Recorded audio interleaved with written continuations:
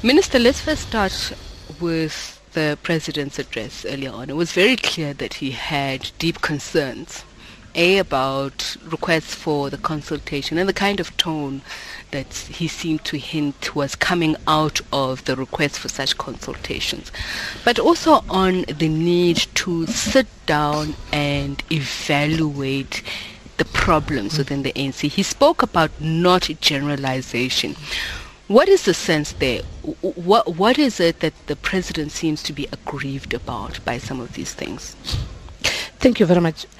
Some of the firstly, the political report presented by the president comes out of a process of discussion and engagements in the previous NECs. So it's not only even his own personal view. It's a semblance of some of the things that will come out of the diagnostic report.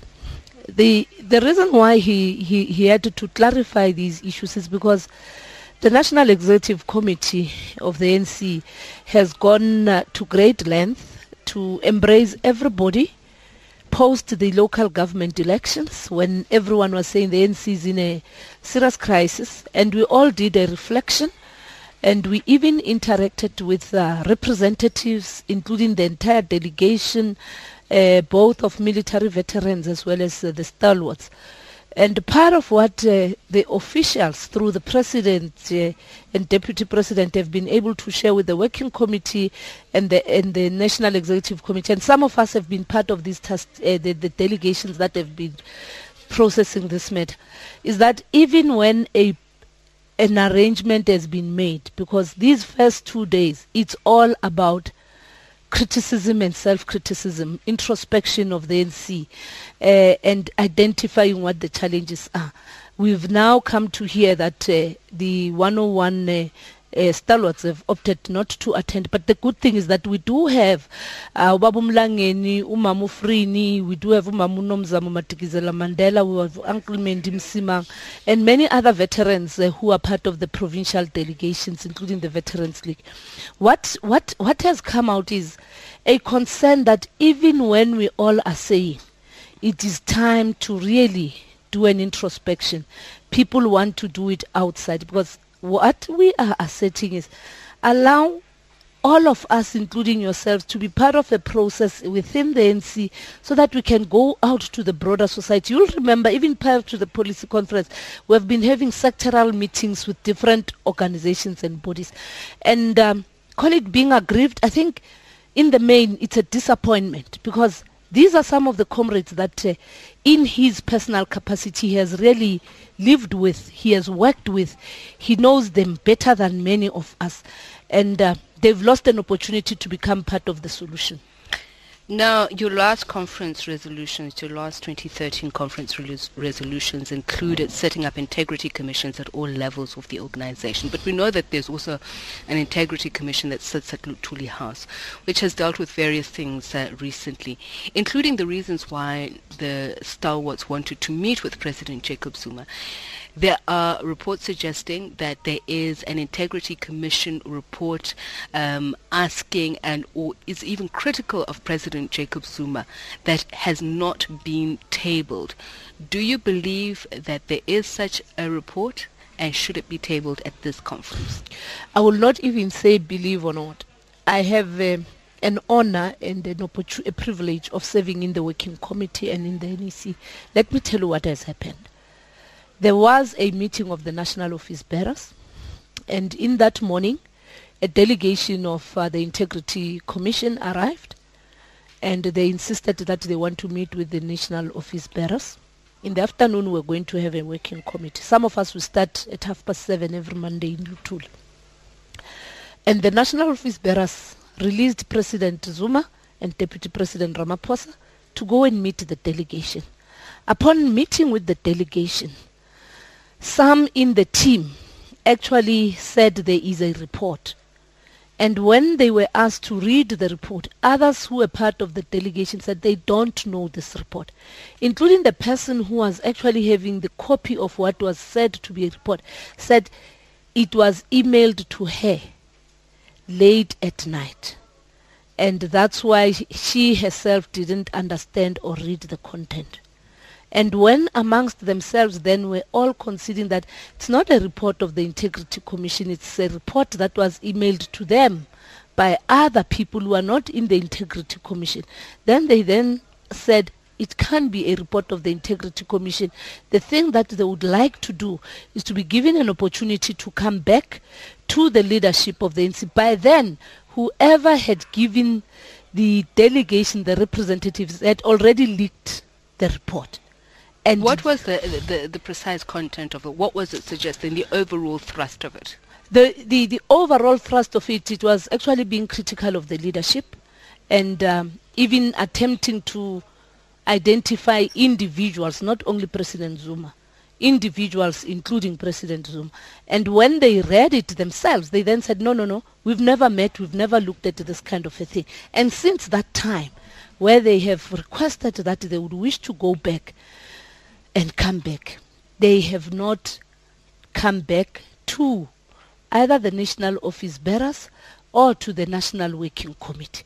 So what I can tell is the rumor is a false rumor. It has no basis, and it has been said even by them, members of the Integrity Commission, that it was not their report. It was emailed to them for them to come with when they came to meet the leadership of the ANC. Going back to last conference resolutions and about Integrity Commission, there was an acknowledgement that there's a gradual erosion of the core values of the ANC. Recent NEC meetings actually saying that there needs to be more open discussion about not only leadership, but even elections. Now, I don't know whether that suggests entertaining a new electoral system, but let's get an understanding of what does it mean. What is an open? How do you denote open? These are the discussion documents that are now going to become a base for making recommendations. What it means is that we have reached a stage where the ANC has grown, where the ANC has got young, smart minds and people who have just joined the movement and those who have been there, and that with democracy as it grows, there are new ideas that are creeping in, that we should maybe consider not suppressing people's commitment to wish to serve as a leader, and that must be allowed, but it must be done within the rules of the game, where branches are the ones that can engage the individuals. The Revolutionary Electoral Commission must get feedback from the branches, must get feedback from society, because again, the ANC has earned being a leader of society. What it means, we can't also ignore the views of the people of South Africa, given our history and our responsibility. Does that mean possibly not having to wait 10 years as stipulated in the last conference resolutions for you to be at that level of PEC, NEC? It actually means being much more strict on that. Being much more strict on that, because what our strategy and tactics speak about is that those that have an interest or are identified to have a potential to lead the ANC should have actually gone these stages of development, these stages of serving and leading society. Now, let's talk about what has been mooted ahead of this conference, and it seems there's an implication it's going to take center stage. The suggestion that there is a widening or extending of national office bearers, whereas the last conference resolution was to cap NEC members, but there seems to be the suggestion that you may even have to reduce NEC members to accommodate a strengthening and increase of the NOBs. Is that what is likely going to happen to capacitate the ANC to achieve those goals, as was hinted by President Jacob Zuma? There are different recommendations that are coming. I know KwaZulu-Natal has come with that proposal. Gauteng has also got a proposal, and somebody in another province has got them. These are recommendations that are going to go when we deal with organizational renewal, as well as the strategy and tactics. But there is also a process that is called the Constitutional Review and Constitutional Amendment Committee. So these are the things that are being looked at. Just to say, how do we make sure that we've got a capable number of people who will be available with defined roles and responsibility as part of modernization of the ANC? Other proposals are talking about numbers. Other proposals are coming about defining the roles and responsibilities.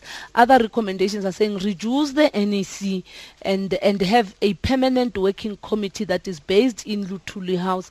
Others are actually saying, let's make sure that, in fact, we increase the responsibility of the NEC.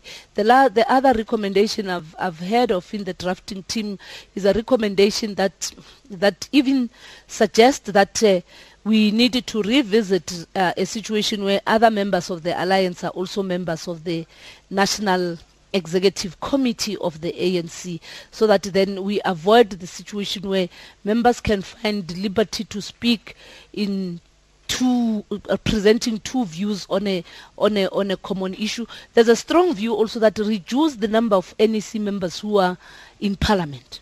Quick and very brief question. Is it going to be a robust discussion behind closed doors? Because we won't be privy to it. It is. It started in the provinces. This process has been very robust, and what is going to be exciting is that almost all provinces have prepared, have processed their views, and we've got branch members who also are very innovative and have got their own issues. It's going to be robust. It's going to start with the diagnostic review, because the diagnostic review report is going to actually say what is eating the ANC.